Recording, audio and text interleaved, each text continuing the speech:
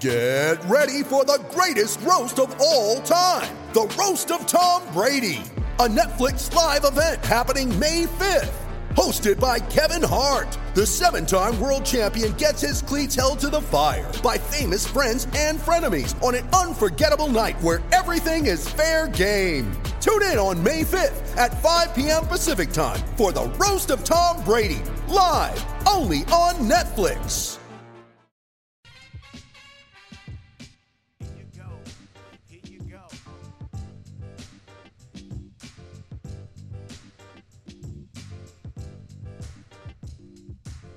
Checkmate. Queen's Gambit. Checkmate. Everyone's playing chess now online. Chess is the best-selling game, I think. People are watching the show and saying, I want to play that. Queen's 4 to Bishop's 9, Knight 7 to Rook 3. Checkmate is when there are no more moves. In chess, that is the expression for when you are going to win the game and there's absolutely nothing that your opponent can do. Literally nothing your opponent can do. Well, we've got a checkmate situation. It doesn't happen often in sports. To me, you're not checkmated until you have gotten your 27th out or the clock reads 0.00, much like Blutarski's grade point average. Checkmate, I reserve for instances in business when there is not a counter move.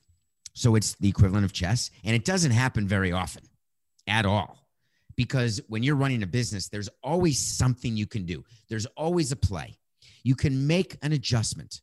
You can adjust your product. You can adjust your pricing. You can adjust your supply chain. You can artificially create demand. There's always something to do in your business, in your schoolwork. You can always study harder, study smarter, study better, study longer. Checkmate happened in the Houston Rockets organization to a man who makes his money by people losing money inside casinos. Checkmate happened when James Harden decided, as we told you he had, that he would no longer play for the Rockets, that it was no longer good enough to get $50 million a year. It was no longer good enough to have a restaurant in a city of your name, to be the hero of your city. Something happened where he said, Gnug, it's enough. I'm done with Houston. And he made it so the Rockets had no choice. I would not have been checkmated during this scenario, and I told you that during yesterday's show. The opposite. I would have put him into checkmate. The way you put a player into checkmate with a no trade clause when they don't want to be traded, and you say, no problem. You don't want to be traded to a team I want to trade you to, then I'm going to sit you on the bench and I'm going to surround you with a bunch of 7-star recruits. Although, wait, Coke, is that good if you're a 7-star recruit? The opposite, 0-star recruits, minor leaguers. I'm going to make it so you lose 100 games every year your entire career. Good luck. Have fun. I would have let James Harden rot away on the bench. If I'm Steve Silas, I don't put him in the game. I don't care if the Rockets lose 60 games and get the number 1 pick or the best chance in the lottery. You do not let your player checkmate you. You cannot, because what that does is inform the behavior of the next player and the next player. How do you walk into your clubhouse in Houston and look at your players and say, we're better now? James Harden is on the Nets. We've got a bunch of first-round picks. We brought in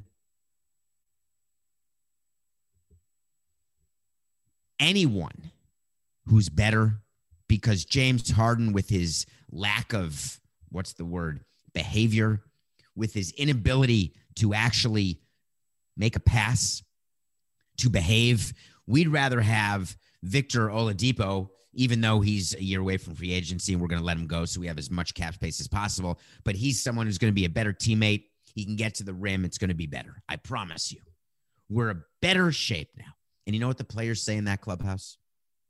They look at the GM and the owner and they laugh. They laugh. No matter what DeMarcus Cousins is saying about how disrespected they all feel with the way James Harden acted, and they do. And they do feel that way. The reality is, as a player, They're saying to themselves, wow, the pendulum has swung in the NBA so much. We've got the power. We can checkmate our organization when we want something. James Harden manufactured this trade to the Nets, and you knew on Nothing Personal this was coming. We played it out for you exactly as it would happen. Because of the weakness of player-centric owners, the fear that the Frankenstein they created will overtake the mad scientist. The concern that there will be one tiny thing that doesn't go a superstar's way that will cause the superstar to act like a petulant child. And then you give in to every single want and desire of that player. It's an outrage. Everyone's calling it, what a big trade. Unbelievable. Blockbuster. Are these people kidding me, Coca? Do they not realize that this was the most telegraphed trade in history? Do you remember when Harden said, I want to go to the Heat, the Nets, the Sixers? Well, who are the final two teams? It was the Nets and the Sixers. The Nets gave until it hurt in a deal that they will come to regret by giving up all the first-round picks they did. It's like the Garnett and Pierce deal. They gave up 4 first-round picks, 4 first-round pick swaps. It's just incredible to me, actually, if you think about it.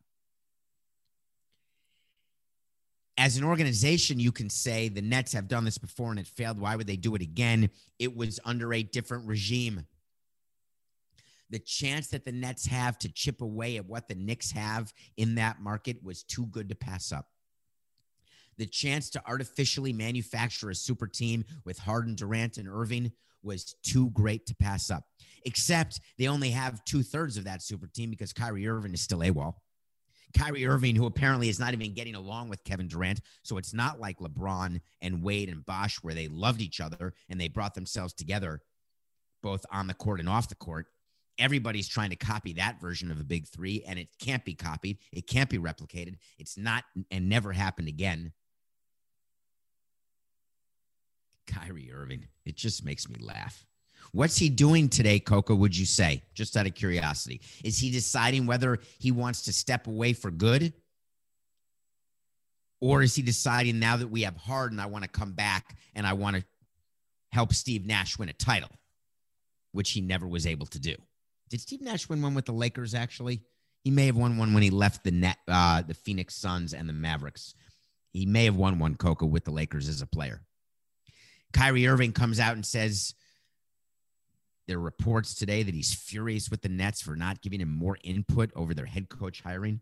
He didn't want Steve Nash. We know that. We covered the fact that he and Durant wanted to be the coach of the team. What makes me laugh about these reports about Kyrie Irving being furious at the Nets right now is the word of the day, checkmate, empowerment we've used. It is run amok in the National Basketball Association.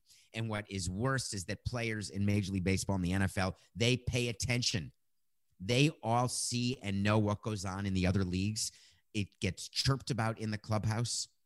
We put newspapers out and the headlines are right there. There have been times in the clubhouse, by the way, where I wanted to pull the newspapers when there were negative things written about the organization, negative things written about Jeffrey or about me or about a player. I would try to get to the clubhouse and tell the clubhouse guy, hey, listen, instead of putting the papers out, let's put different papers out. Let's not put these papers out. It was a total form of censorship, and it was all great until the Intergoogle happened, and then it didn't matter because no one was reading the newspapers anyway because they got their news on their phone, and I couldn't censor that as much as I would have liked to. And by the way, we had the ability to block certain websites when you're on the Wi-Fi in the stadium, so you couldn't get to a website, which is total censorship, but we did it under the guise of productivity, saying if you're on CBSSports.com or other sports websites, then you're not doing your job. But we really did it because sometimes we wanted to control what people were able to access at work. Players now access everything, all the negative, all the positive. They see it all in every sport. And so everybody's watching the NBA right now and wondering if James Harden was able to manufacture his way out of Houston 2 years into a 4-year deal that, $50 million a year, then what's going to stop Giannis? He got his guaranteed money from the Bucks. What's going to stop him from being upset if Milwaukee doesn't win? They didn't get Bogdanovich, who, by the way, fractured his knee or something. I don't know how long he's out, Coco, but he's out. Coco's disappeared from my ear. He may be checking on Steve Nash's whether or not he won a championship, or he may just be taking a crap. I'm not sure which it is. I ask for 45 minutes during the show, plus the hours before and after, but sometimes you got to do what you got to do. So Coca's gone. We're flying solo. We're free, Jerry. We're free. That's a Seinfeld reference to not wearing boxers, in case you want to look at the YouTube clip of that, because it's super funny. So that's it for me in terms of Kyrie Irving. It's an outrage. That's it for me in terms of the trade. You're going to hear everything about this trade. They're going to break it down. People give grades. The Nets get a C+. The Rockets get an A-. The Pacers get a D-. That's just media doing what they do, trying to get the clicks and try to get you to read it. You cannot grade this trade right now at all. So here's my grade for this trade. That's funny. You can't grade it, and now I am grading it. Incomplete. If the Nets don't win a title with Harden, it's a failing trade. Period. It's not making the conference finals. It's not making the NBA finals. You've got to get a ring on your finger. Put a ring on it. I think that's a song, Coca, but I don't even know the words to it. Are you going to put a ring on it? Put a ring on it, ring on it. I think that's how it goes. Although I don't know if those are the words. Oh, if you like it, then you should ring it or something. If you like it, then you should put a ring on it, ring on it. It's Beyonce. Right. I remember that now. Only because you just whispered it to me. God, is that an old song, by the way? Is it now that people in sort of 15 to 25 years old, to them, is that like an 80s classic song now? It totally may be. So it's a total incomplete trade. You can listen to other podcasts if you want. I won't consider it cheating. You can listen to other shows, watch, and you will hear them break it down. It's ridiculous.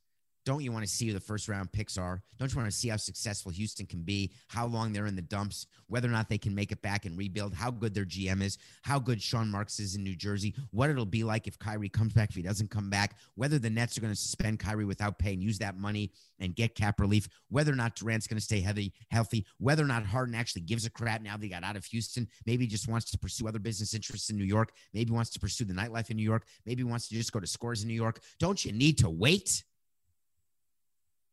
to see? Meanwhile, part of the fallout of that trade is that you're stuck in a position where the team who didn't get Harden has some splaining to do. Word came out, and it was accurate, that the Philadelphia 76ers wanted James Harden, and they were willing to trade Ben Simmons to get him. Ben Simmons was supposed to be part of the young, trust the process along with Joel Embiid, and they were supposed to win in Philadelphia. They have absolutely underperformed.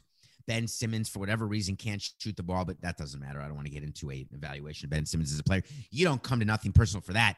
You come to Nothing Personal to know what you do when Ben Simmons walks in the locker room yesterday, comes to practice, comes to the pregame, and is the GM and the coach, the new coach of the Philadelphia 76ers, whose name is Doc Rivers, Daryl Morey. They come downstairs, and here's how the conversation goes. I want to give it to you exactly because I've had to have it before.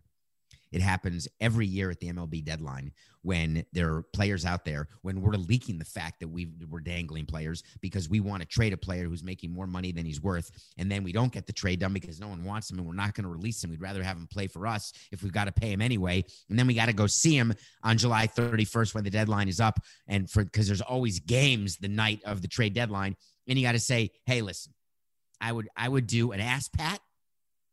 I would go to the locker and I would wait for the player to stand up. This is important, the way I would use my height.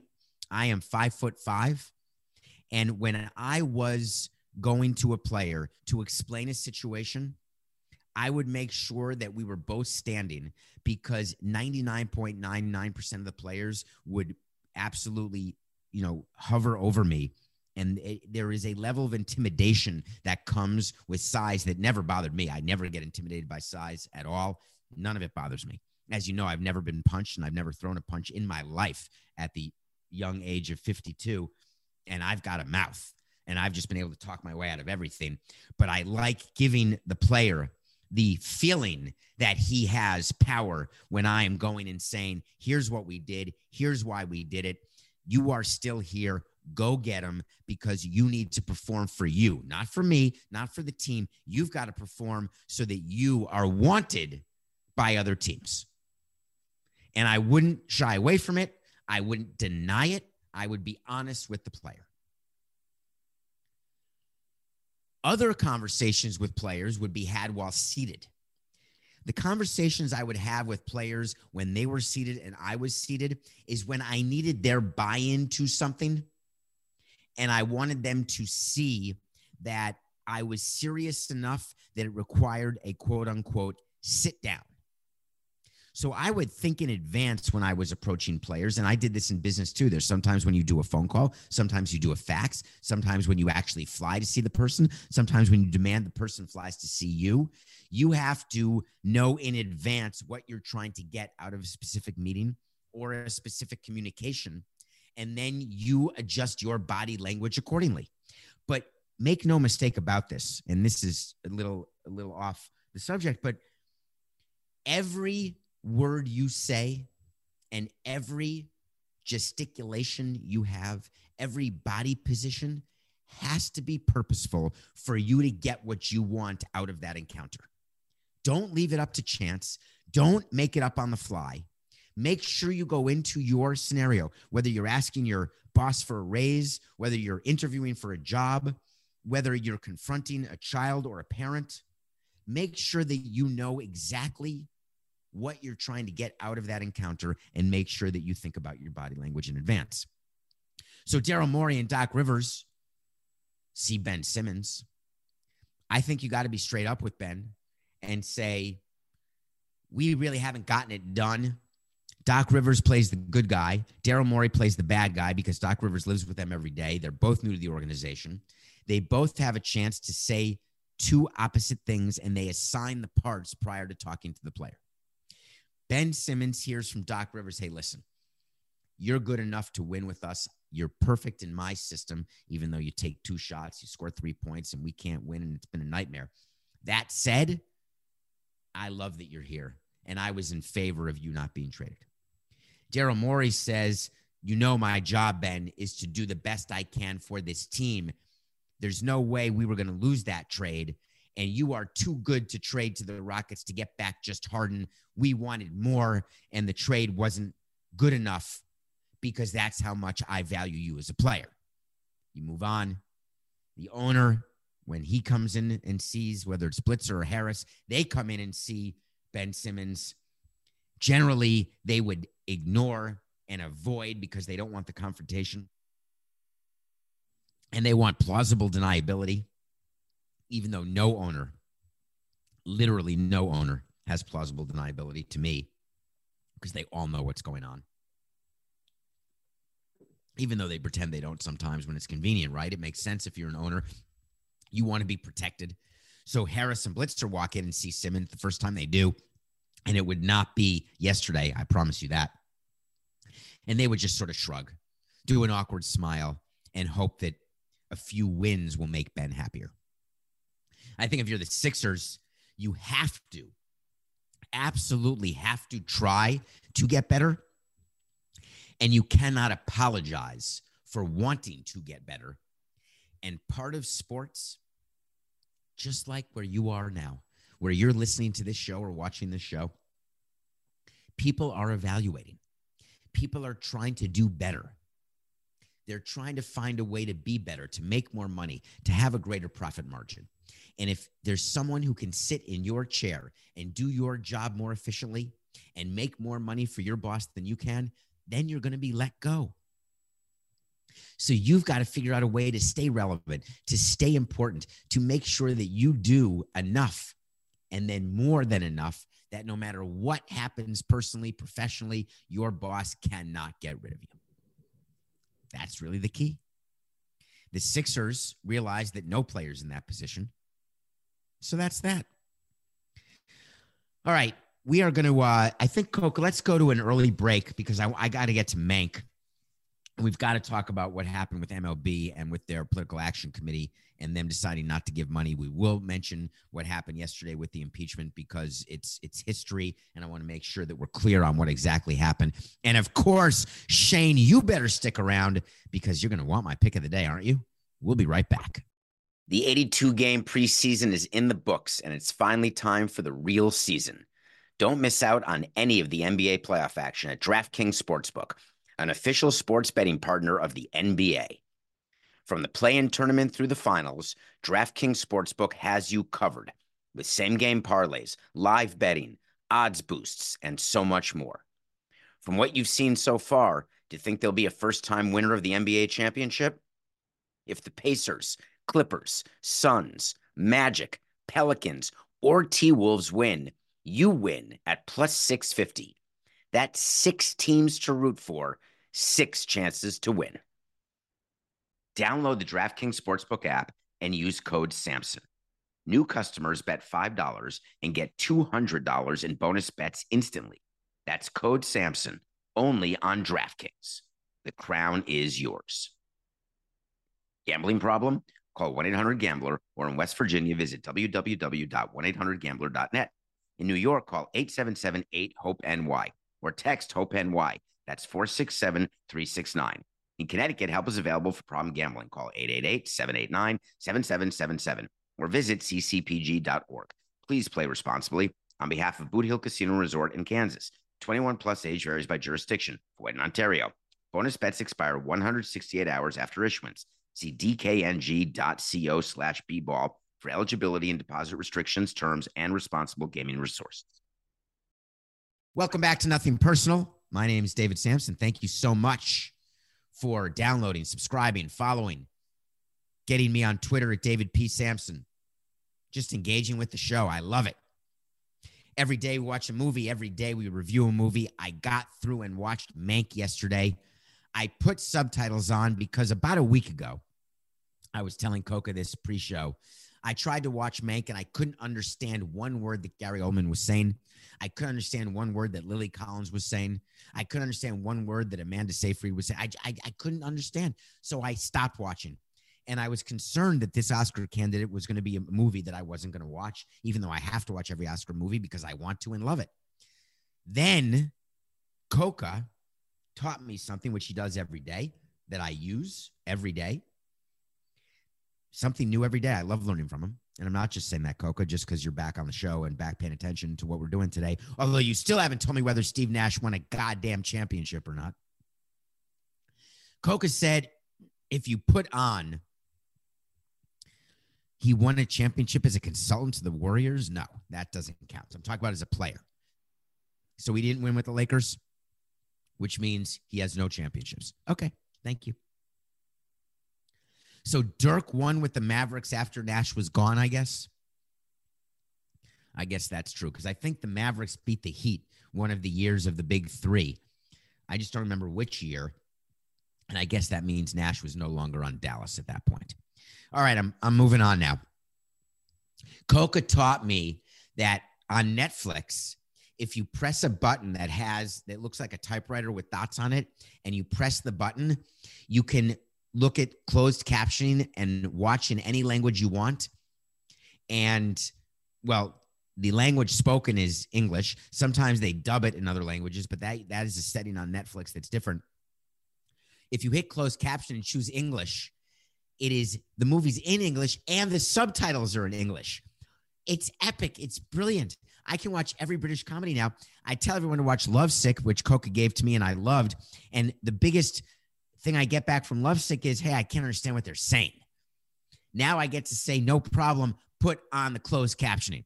So I watched Mank. It's about Herman Mankiewicz, the writer of Citizen Kane, the co-writer, in theory, of Citizen Kane, and the story of old Hollywood and how Citizen Kane came together, the relationship between Orson Welles and Herman Mankiewicz, how Herman Mankiewicz was viewed in Hollywood. There is an undercurrent of anti-Semitism. There is an explanation as to how Citizen Kane came to be. There is an incredible performance by Gary Oldman. I mean, it is as good as his performance in The Darkest Hour, his performance, Oscar-winning performance of Winston Churchill. I am now almost ready to say, and I only say almost because this is a very heavy thing to say, that Gary Oldman may be one of the top 4 actors of my lifetime. I'm not there, but I feel like I need to really focus on that and think about that because his performances continue to get better and better. And you forget about some of the other ones when you go back and watch True Romance and remember what character he played in True Romance as the drug dealer. I think he was, and now I'm really testing my memory. I think he was like a Rastafarian drug dealer in True Romance. In any case, I got through Mank. It is 2 hours and 12 minutes of brilliance. It is black and white. Get through it. We're all adults here. It is meant to copy what a movie would have been like had it been filmed around when Citizen Kane was being written. It ends with what the result is of Citizen Kane once it is released and how it does in the Oscars. I've got a small prediction.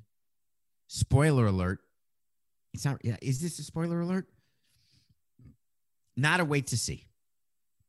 But I believe that Mank will win more Oscars than Citizen Kane.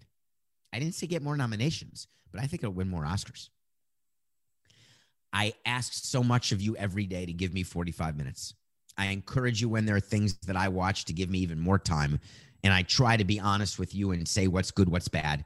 Don't bother. I'll take care of it. I watched it for you and I'll review it.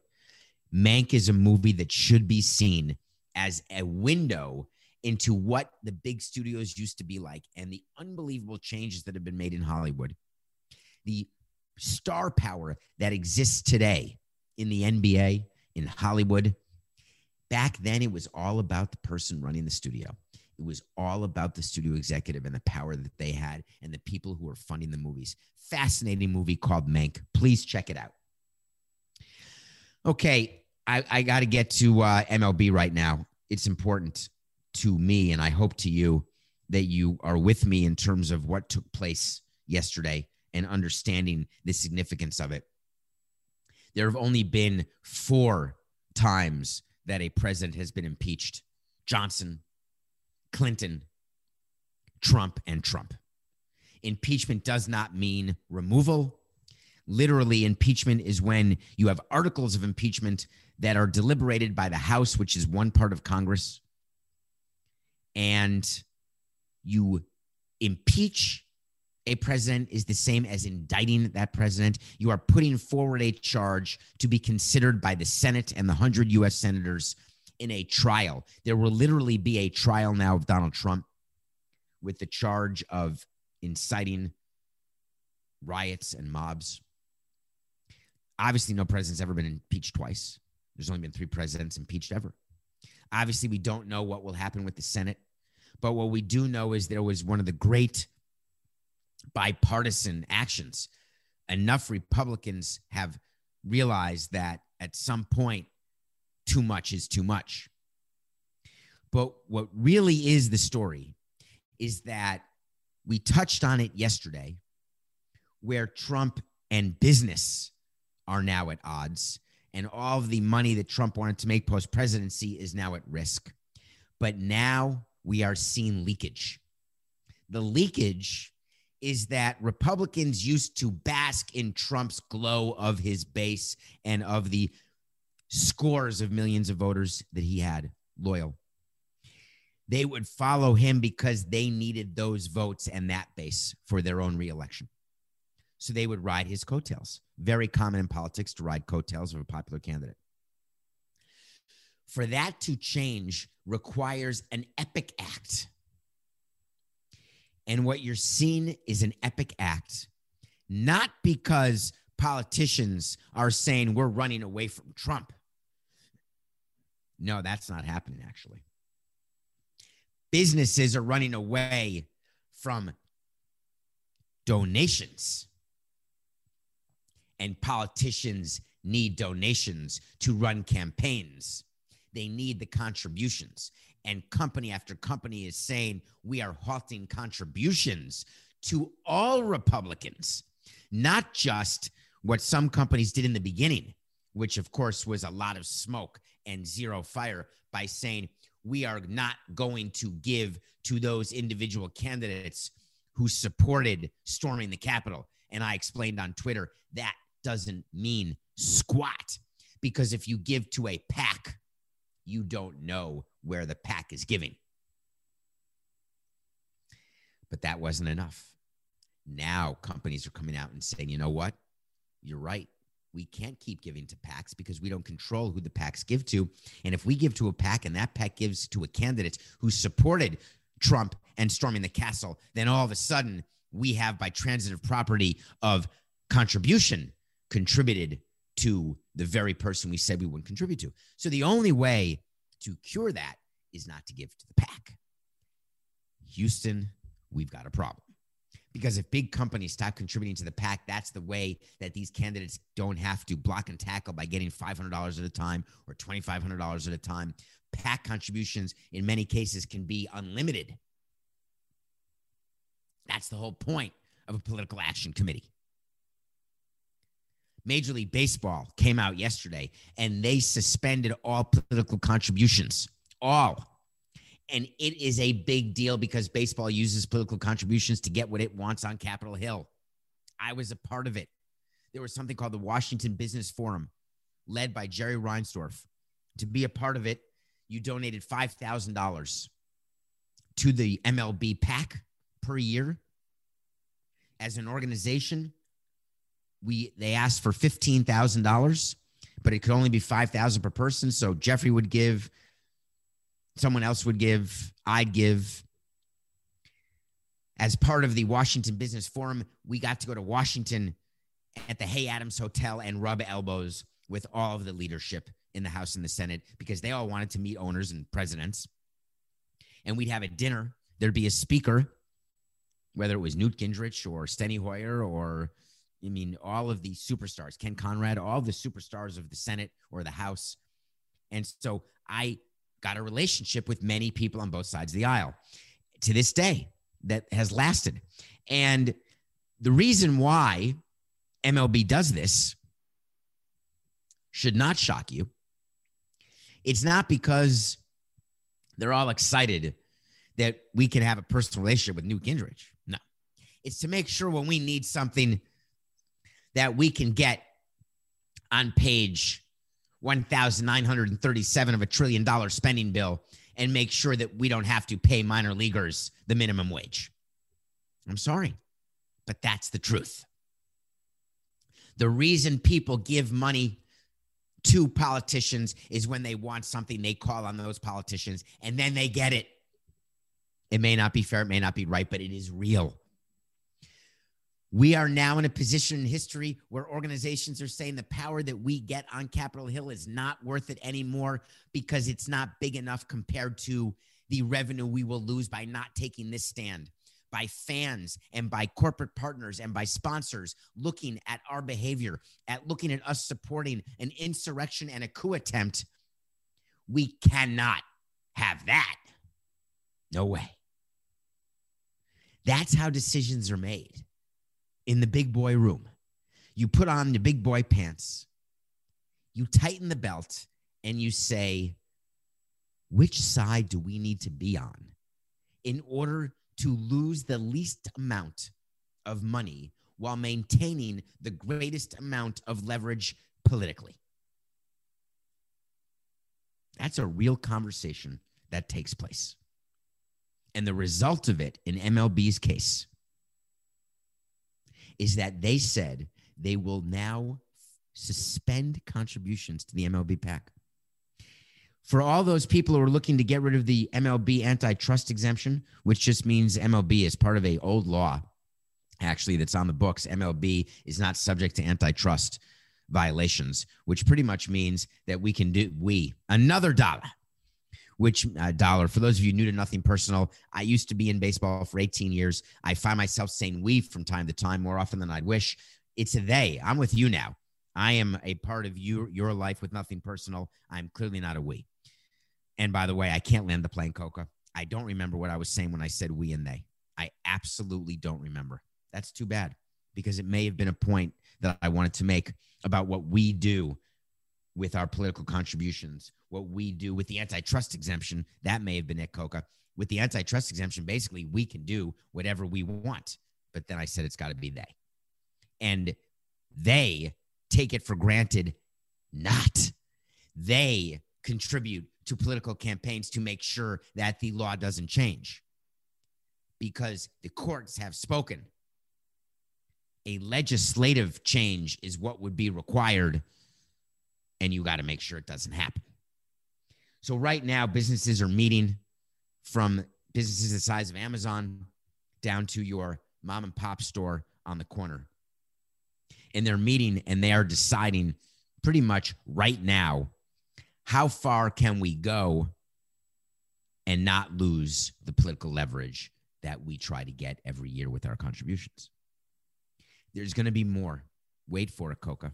There will be more and more people, in my humble opinion, who stop political contributions right now to PACs. I think the power of PACs is going to decrease now because of the lack of control, by definition, that you have over the money you give. And the cancel culture that exists, and the fine line that everyone walks with who they're associated with. This is real. This is serious, Coca. Okay. Shane, I'm up to you. You're part of the show. This is your part of the show. You're a loyal listener, and I appreciate that. You've learned that my MLB picks are well above average. My NFL picks are average to above average. My NBA picks are absolutely horse crap. I don't know why right now. But when I'm taking the Knicks, of course you take the Nets. Why would you be so silly as to take my side? I'm 3-8. The Knicks lost by 7 points to the Nets. The Nets are so excited to get Harden. They don't miss Kyrie. The Knicks, I thought, had been outperforming this year, and it turns out I was flat out wrong. 3-8. So I really am sorry. But I'm not going to stop, Shane, except I'm going. By the way, Coca just wrote down that he had some contact. He put this in the document. So you remember, Coca can either talk in my ear or write on the document. Apparently, Shane contacted Coca and called me the Matthew McConaughey of picks from his movie Two for the Money. Okay. I'm going to stick with the Matthew McConaughey part, except I don't look like him. I'm not that tall, as we discussed earlier in the show. And I don't have the sort of chiseled chin that he has. And I don't mean when he played the part in the Dallas Buyers Club. I'm talking about just his general state of being. I have no deal with Lincoln currently, so I don't think I'm the Matthew McConaughey of anything. But we're going to make picks. And don't believe in the fade right now. Quite the opposite, because we're going back to the NFL. We've got a big weekend of the divisional playoffs. We've got 2 shows left this week, Thursday, Friday. However, for you, I'm asking for 3 45 minutes blocks of your life this week. We've got today's show, tomorrow's show, but tonight we are releasing the Samson Sit Down with Pablo Torre. We did it the other day. I can't remember when. I can't remember if it was early this week or late last week. And it was absolutely, it was this Wednesday. So it was last week, Wednesday. What is today? It was not yesterday.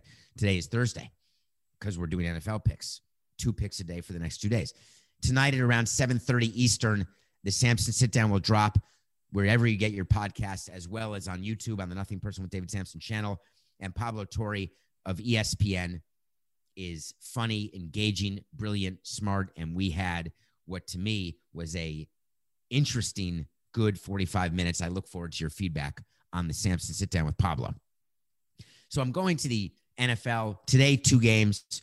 Tomorrow, 2 games. We've got 2 games Saturday, 2 games Sunday, and they're good. Let's go to the Saturday games. First,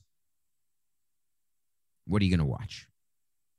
I'm going to watch Packers-Rams, right? It's the first game. It's at 4:35 on Saturday. Here's my pick. The line is 6.5. I'm slightly concerned about the Packers, looking forward to the NFC Championship, which they've been dying to host at Lambeau. It's been Aaron Rodgers' dream. He has never hosted an NFC championship at Lambeau Field. I feel like they could look ahead past the number 6 seed to the winner of the Saints-Bucks game, knowing that Rodgers will face either Drew Brees or Tom Brady in what would be an epic NFC championship. I know that they're not going to look past the Rams. I got burnt by the Rams last week because their defense was damn impressive. So my pick for the Packers-Rams game is I think the Packers win the game. If you can get the money line, take the Packers to win. If not, take the under. So I'm going to do 2 picks on this, Coca, if you could add it to the tally. The first pick is Packers with the money line. I'm willing to bring it down from 6.5 because I think the Packers win this game. As a matter of fact, I know the Packers win this game. I just don't think it's 6.5. I'm worried about that. But the straight up wager is the under in the Packers-Rams game. Second game is Bills-Ravens, and Coca's angry because he's a huge Ravens guy, and why wouldn't he be? If you can be a fan of a team that has Lamar Jackson, then you should do that. The Ravens are favored, are getting 2.5 points from the Bills. The Bills are favored. If you are not watching the Bills, they are not your Jim Kelly Bills. These Bills have a chance to win an actual Super Bowl. The hottest quarterback receiver combination right now is Josh Allen and his receiver, whose name escapes me, but I want to say it's Stephon Diggs, but I could be totally wrong. But I think that's the combination I remember watching and realizing that, oh my God, these guys, you can't cover them.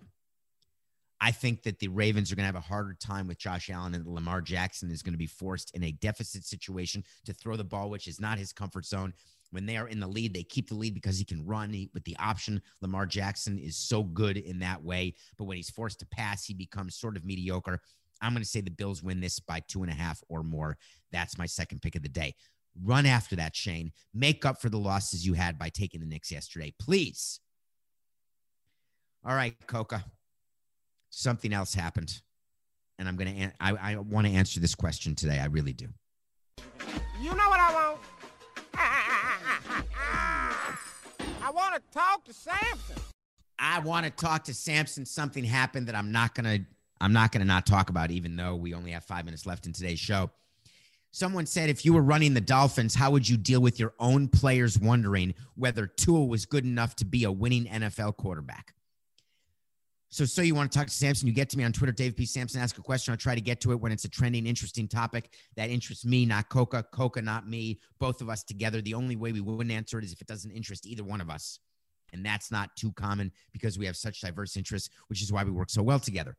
The question that you're asking is because Brian Flores, the coach of the Dolphins, who is a candidate to be coach of the year, where everyone is living as a happy family in Miami, where Brian Flores is doing some weird things by benching Fitzpatrick, playing Tua, then benching Tua at the end of the games, putting in Fitzpatrick, saying that what's wrong with bringing in a closer into a football game. They had a winning season. They missed the playoffs when they couldn't win their last game of the year, and they got no help from the Jaguars, but they were still 10-6 in what in theory was a rebuild year. They have a ton of draft capital, and they tanked for Tua and got him. It's a great family there. Everything's perfect, right? No. Yesterday, there is a report that 3 players anonymously questioned in the Miami Herald whether Tua was a winning quarterback and whether he had an opportunity or was going to be good enough and whether or not they should just keep Fitzpatrick. What that shows to me is that I've got a problem with my clubhouse. That there are players who are so upset with the benching of Tua or the playing of Tua when in games that mattered and times that mattered when they were winning with Fitzpatrick.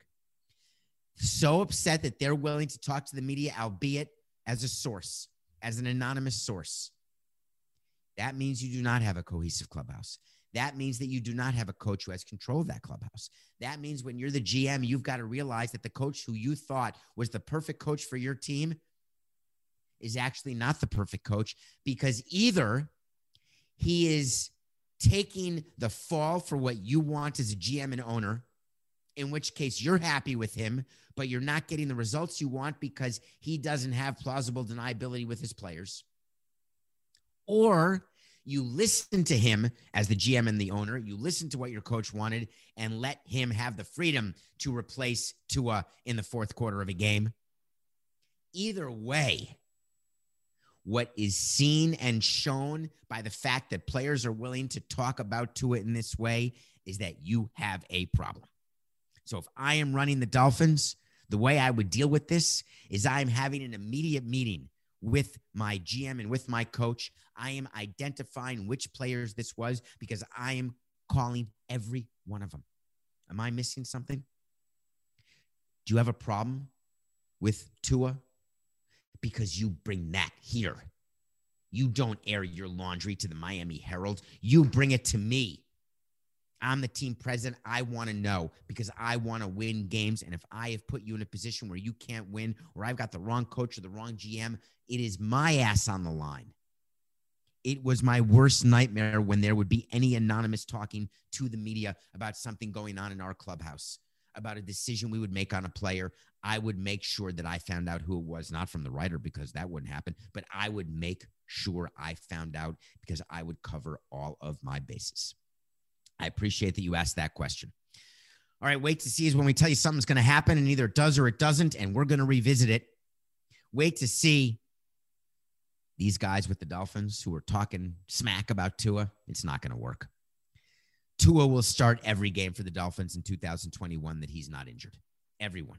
He's going to be the starter next year, assuming he's okay to play, because the Dolphins are all in on Tua and they're not changing their mind. Wait to see. The second wait to see for a double today, because we talked about the Nets to start off the show with their big trade of Harden. Wait to see the Nets, who are now favored over the Bucks and the Sixers and the Heat to win the Eastern Conference. The Nets will not win the Eastern Conference. That trade is not going to be good. Too many alpha personalities. They've got a problem. And by the way, you know, we revisit our wait to sees. If you remember back on December 17th of 2020, we told you James Harden will be traded by the end of next season. And that wasn't good enough because the next day on December 18th, we said, you know what? We're going to keep that wait to see from yesterday, but we have a new one for today. James Harden will be traded before the end of this season. Guess what? That's a double yes. Both the wait to sees from December 17th and December 18th came true. Wait to see. It's just business. You've been listening to Nothing Personal. Goat guns are GOAT. Our miniature gun models will make you the center point of attention. Display them at your office desk, bookshelf, or man cave. Collect and customize GOAT guns to your own liking. Each GOAT gun model has intricate parts that snap together to assemble. Start your next hobby addiction at GOATguns.com.